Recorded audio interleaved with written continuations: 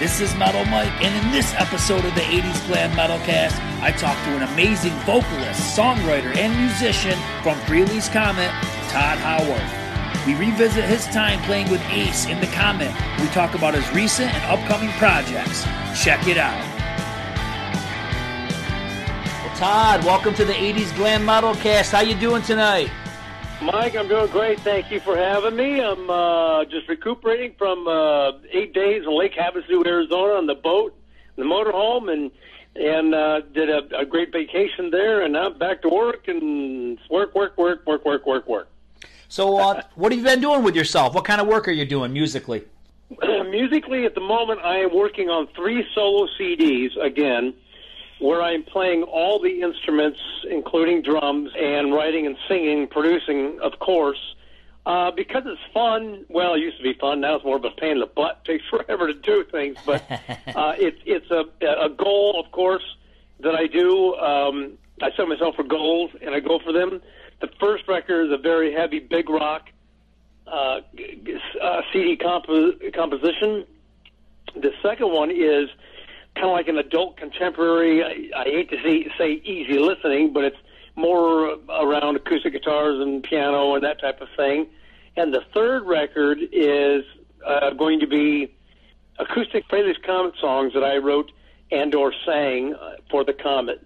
So I'm trying to do all 3 of those and working on my autobiography as well. So wow, man, you've got a lot going on right now. Yeah, I'm pretty much the wild monkey in a single monkey circus. Well, let's go back to last year. You did some touring with some past Frehley's Comet members, John Regan and Richie Scarlett, under the name Return of the Comet. Whose idea was to put that together, Todd? That was actually, it wasn't too far-fetched from an idea that John had a long time ago. And actually, John and I had spoken about it maybe about 6-7 years ago, about maybe trying to get something together with Richie, because it's the Frehley's Comet alumni, if Ace didn't want to do anything. But this last year's incarnation actually came about by way of a man named Tommy Higgins, who is a real good businessman in the music world. He works for Aerosmith. As a matter of fact, I've known him for about 16 years, only through the phone, because he had contacted me many years ago about possibilities of me being involved with Aerosmith. And anyhow, he had gotten a hold of John and Richie and then called me about trying to do this Return of the Comet.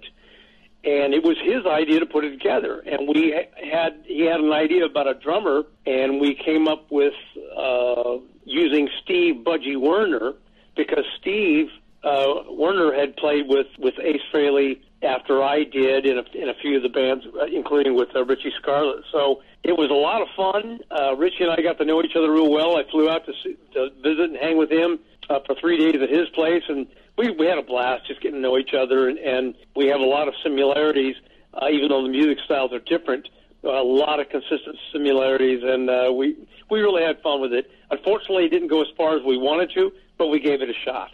Is that something that you'd consider doing again, when you're able to tour again, or you think it's over, or what are your thoughts? Well, I think any momentum we had on it, the investment, has been shot to hell because of the coronavirus, of course. Mm-hmm. But after the KISS convention or the pre-party KISS cruise in Florida, I decided to take a break from it because I really wanted to pursue and work on my solo stuff. Sure. And then it was presented to us to do maybe some shows in New York and Europe. And so we were getting ready to sign those deals. And the next day, the lockdown started. And John Regan and I had spoken about it. And he said, I'm just not really sure we should sign these contracts. I said, you know what, maybe we better wait. And I'll be damned if the next day, we didn't sign it, and the duty hit the fan. Yeah, definitely. I watched some videos. I wasn't able to catch it in person, but I watched some videos on YouTube, and it sounds great. And it's really cool to see you or hear you do the Ace Frehley songs, like sing his vocal. That had to be different. Yeah, it was fun. I did that a few times when I was recording or touring with Frehley's Comet. Ace would, I would sing a couple of songs off the first album or the second one, that he sang because he didn't really want to sing everything, or we split the vocals up because that's just the way Ace really wanted it, because he needed to sing. He wanted to sing some songs because that's his identity as well. But I was put in with the band because I'm a songwriter and lead singer, so it worked out fine for me to take a couple of his tunes. And then we did the Return of the Comet. It was kind of a natural feeling, just sang some songs that Ace would have sung, and I had a lot of fun with it. The challenging part for me was when we did Breakout. Before Return of the Comet, actually, is with another band, I did all of Ace's solos, and I can play leads, but I'm not really an overly strong lead player. I mean, not a strong lead player, but an avid lead player. And Ace's style and my style are completely different. So, okay, this is challenging, but had a lot of fun with it. And Return of the Comet had a great time with all the old Comet tunes. One thing for sure is your voice is still intact. I mean, are you blessed or what? I had a great run with 4 by Fate. The first three shows with Return of the Comet, I was just coming off of influenza laryngitis, if you can believe that. It was horrible. I could hardly. I mean, it's only doing 50-60% capacity of my vocals, and it was just horrifying to me that was taking place. So I wasn't all too thrilled about those performances. The band did real good. John and Richie and Steve Budgie Werner were just smoking, and I was concerned about my vocals. But then the last half of our shows, I was just ripping. I was dead on. I'd never sang better in my life. So let's talk a little bit about the 4 by Fate album. That's a cool album. It's pretty heavy. You think you guys ever do another one, or? Yeah, it was a lot of fun. As a matter of fact, I took a couple songs that I had slated for my solo effort that I'm doing now, and just put them into the 4 by Fate. The whole 4 by Fate idea was a reunion band for Fraley's Comet, and Ace decided he didn't want to do it for reasons that he's entitled to. And so John and I thought, well, what do we want to do? What do you want to do? And so a couple of other friends and business associates get in there, Danny Stanton and Mitch LaFawn, and they said, well, you should do a Kiss Fraley's Comet thing, or interject some of your own stuff and see what you can do with it. So we got Stet Howland from Wasp on drums, and then we also got Sean Kelly from Canada, who played with Crash Kelly and a few other artists, to come down and do some shows with us. And we put the band together, and it shaped up pretty quickly. It wasn't quite like I thought it was going to be, but then it shaped up to be pretty damn good. A lot of incarnations in the band. I wanted it to be melodic heavy. John likes a lot of different types of material, as do I, but for this thing, we wanted to be heavy. Matter of fact, it turned out to be so heavy that Sean Kelly, who's a big fan of Fraley's Comet and Ace Frehley and Kiss, and an incredible guitar player, he, once halfway through the record, he said, this is just a little heavier than I thought it was going to be. I'm not sure I could be a part of it. So, he bowed. He's still a good friend, a good musician, and a good player. And he bowed out, and we got in Pat Gasparini, who's an incredible songwriter and lead player and a great singer, too. One interesting thing that happened when you guys were doing 4 by Fate is you did, I think it was one of those Kiss cruise Bon Voyages or whatever you want to call it, and Vinnie Vincent was there. Yeah. What was that like? Yeah, that was it was interesting. I never really knew that much about Vinnie. I never followed a lot of Kiss stuff. Growing up here in San Diego and then L.A., California generally. I moved to San Francisco with 707. I was never into the East Coast style of stuff, music that was coming out then, or the Ramones, Kiss, and actually there was a lot of bands I did like, but I was never a big Kiss fan, with exception to the marketing and the stage show of what they did. I thought that was brilliant, and they do have some songs that have grown on me over the years, where I like them far better now than when I was they first came out in the late 70s. But as far as Vinnie Vincent, I knew his replacement. I've known a lot of the history of all the Kiss players because I've been surrounded by a lot of them and people that play with them over the years. But I didn't know Vinnie. I knew very little about his history with the band, and then when he was going to play on stage with us, I guess it was directed that he should do some songs with us because we could pull off pretty well, and that was very complimenting, and I thought it was good. It was a surprise to me. I didn't really know what to expect. And he came in, and he wasn't very boisterous or, pretentious or anything. He had a bunch of people with him, that his entourage, that I guess you would have when you're of that stature. He played with Kiss, and you're a lead guitar player. He was doing the part of the Kiss convention down there, or the part of the Kiss cruise pre-party signing and that type of thing, appearances. So it was fun to do some songs with him. We did two that he was involved with, and then one of ours, I believe. And I expected him to play and rip on some solos, but he deferred to Pat, our guitar player, to do the solos. And overall, I thought it was a lot of fun. I thought it was good for the fans. The fans, their faces lit up in the crowd. They were so happy to see it. And when it gets down to it, that's the most important thing. Yeah, and that's funny you mentioned that about the solos, because that's something that I've been wondering about, because, in his day in Kiss and in Vinnie Vincent Invasion, he's always been known as a shredder, and in all the appearances that I've seen him in, there hasn't been a ton when he's played, I don't hear any solos or any shredding or anything like that, so I almost wonder, does he still have it? I guess we got to wait to see. Yeah, I don't know. I did hear from another a fan that had or actually a fan and an interview that I did. He did see and hear him play somewhere else, and he said he just cut it up. And then he asked, why he didn't do that when he was playing with us, 4x Fate. And Vinny's response was just out of respect for them, let them do the showcasing, which is considerate, and I appreciate it. But we would have all been, far too welcome to hear him kick some ass up there on stage. But it was his decision, his guest spot, and you do what you do when you do it. Yeah, well, looking back on Fraley's Comet, what are if you had to pick a favorite out of the two albums you're on, what's your favorite? Well, that's hard to. It's like deciding on your children. Right. Yeah, I've heard that before from others. Which one pissed me off today?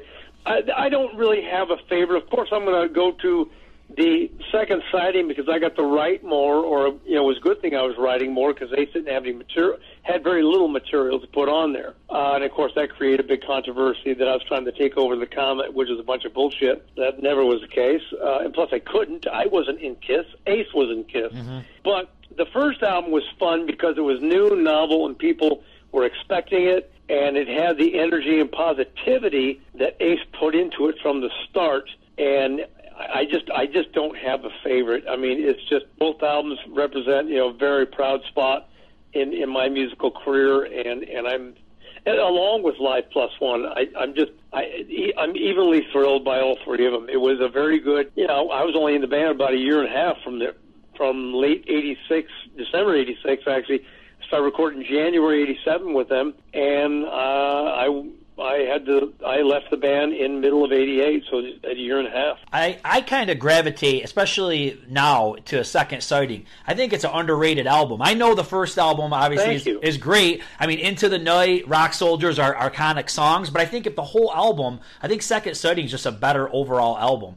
And what's funny is I've just wrote a couple thoughts down. One thought was, when I was a kid and I was big into Kiss, I always wanted to hear the Ace songs, And now with going back and as an adult, I'm like, man, Todd's songs are awesome. I love those songs. You know what I mean? So it's funny how your taste change and your point of view changes over the years. But I think Second Sighting is killer, man. Really. Oh, thank you. I appreciate that. And I get a lot of people that say that because over the 30-plus years that, I've experienced and listened to things, I get it, too, because a lot of people were into Kiss or into Ace and his style and his character, and as it should be, thank God, because otherwise it wouldn't have been a Fraley's Comet. But when I joined the project, I was really into heavy, dark stuff as far as writing.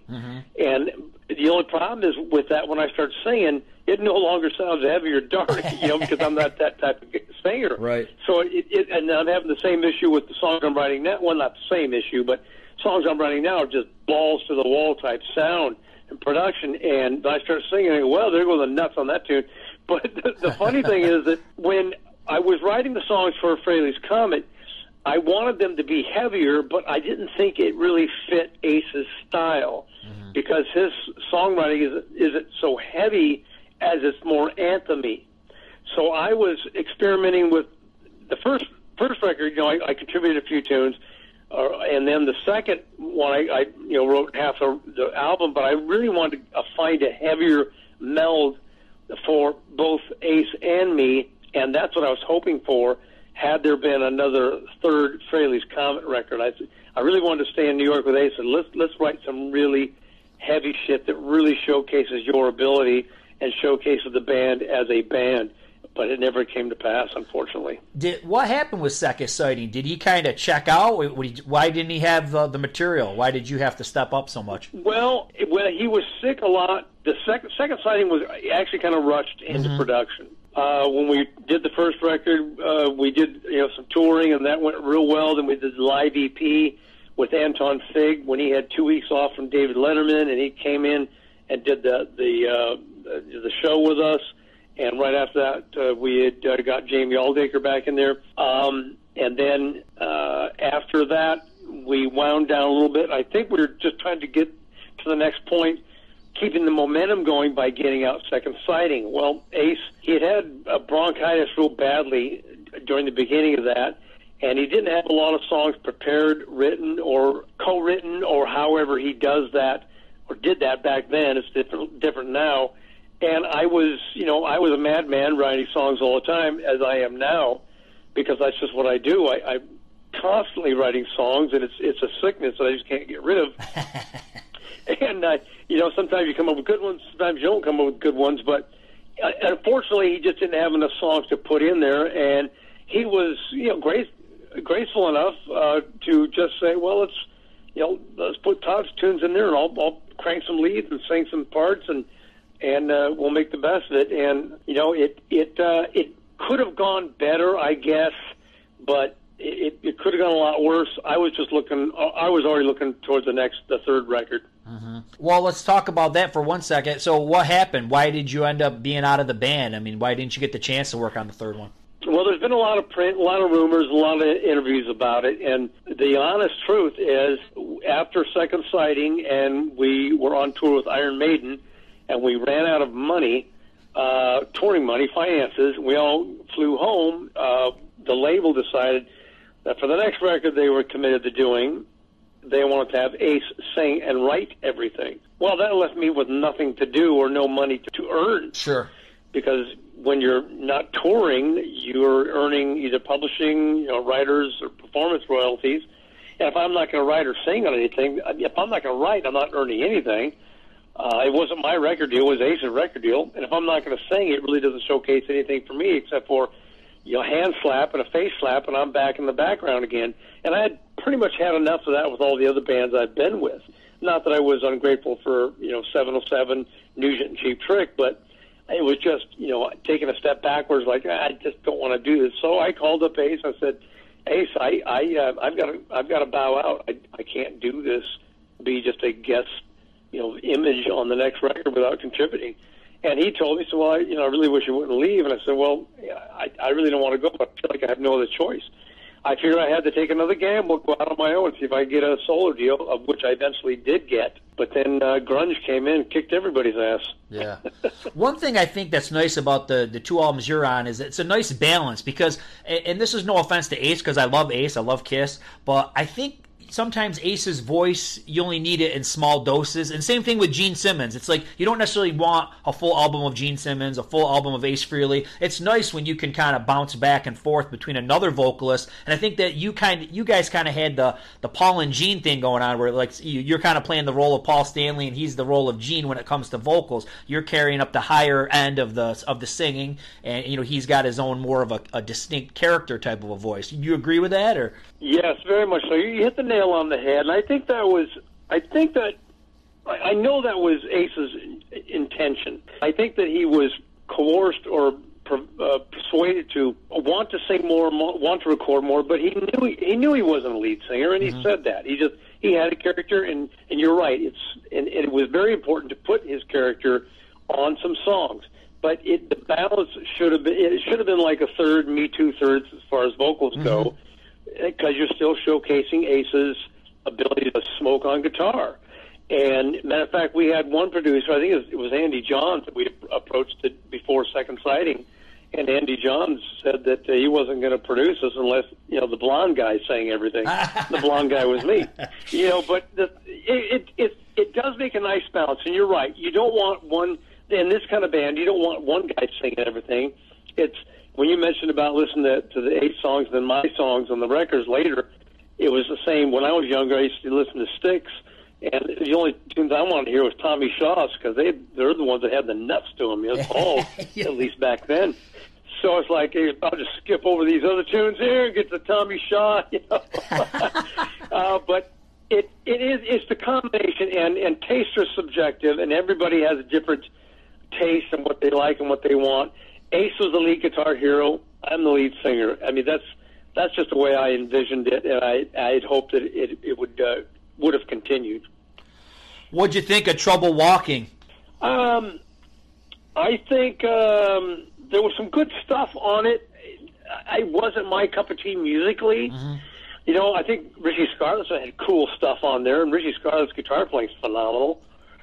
He's got a style, of course, anybody who's familiar with him knows he rips on guitar, and he's got some good stuff. His singing style is very rough and tumble, Tom Waits sounding, and when I first heard him sing, I was like, what is this? And then later on, I went, well, this is actually kind of cool. It's like a Tasmanian devil when he sings, And it was fun playing in Return of the Comet, because we play and joke off that. And, it's 2 different characters, which makes it fun for people to focus on. Now, does it just blow your mind that you're going to be part of this Kiss family forever? Because, like you said, you weren't really into Kiss, coming up through music. But man, you're always going to be associated with it. You'll always be welcome at a convention. It's really kind of cool. It is very cool. Yes, it is. You're right, and I'm not, just because I wasn't in the Kiss back then, and I don't have them on rotation now. It doesn't mean that I don't respect, and I'm not proud of being part of that family tree. Thank God for that, because they elevated me to a status that I would have never achieved, without Fraley's Comet, and I built that off of building bricks with Nugent and Cheap Trick and my first band, 707. But it is very cool, and I will always have a very high place and regard for the business and the band and a lot of the music for Kiss. I mean, I met Gene Simmons in 1979 when 1980 when I was playing with the band in L.A. with 2 of the guys that were in the band went on to play bass for Cheap Trick. That's how that got to happen. Mm-hmm. But we were auditioning for Diana Ross to warm up for her in one of her shows in L.A., and of course Diana Ross and Gene Simmons came to SIR to hear us play. And Gene took notice of me, singing my ass off and playing keyboards and guitar, and was like, wow, you're doing everything up there. And he remembered me years later when I saw him again with Fraley's Comet. Wasn't that wild? It was unbelievable. Yeah, very wild. Well, what do you want to say to all your fans out there in closing, Todd? Well, I want to tell everybody thank you so very much. I know there's some silly misinformation out there about a lot of things. The thing that, I was fired from Fraley's Comet. Not that it matters, but the truth is I was not fired. Like Richie Scarlett and I hated each other, and that was never the case. Right. We'd only talked and met, and very, very pleasant to each other. John Regan was responsible for building Fraley's Comet and getting me into the band. We have our thoughts and prayers out for Jamie Aldaker. I don't know if a lot of people know, but he's in trying times right now as far as some health issues, but he's just hopefully going to get where he needs to be. But without all the fans there that supported us over all the years, and still to this date, right now, I can't thank you enough, because every day I have assets and investments that take care of my living needs now, thank God. But I'm still doing music, and I'm doing it only for the fact that I know there's people out there that want to hear it, and largely in part, a lot of those are Kiss family fans and friends, and God bless you, and thank you for being there. I'm going to put out some more stuff for you. That's awesome. Well, hey, Todd, thanks for the conversation tonight. Mike, thank you so very much, and you take care of yourself out there, as should everybody else, all right? Yeah, stay healthy, brother. Wow, that was an excellent interview with Todd. You did hear Todd mention sending prayers out to Jamie Oldacre, and unfortunately, the day after this interview, he did lose his battle to cancer, so prayers out to his family. On a lighter note, I pasted the link below for my new 80s glam metal beatdown, where we pit Bach versus Jericho in the ring. This thing even got the attention of Eddie Trunk and was discussed during Trunk Nation on Sirius. So check out the link below, give it a watch, it'll give you a good laugh. Rock on!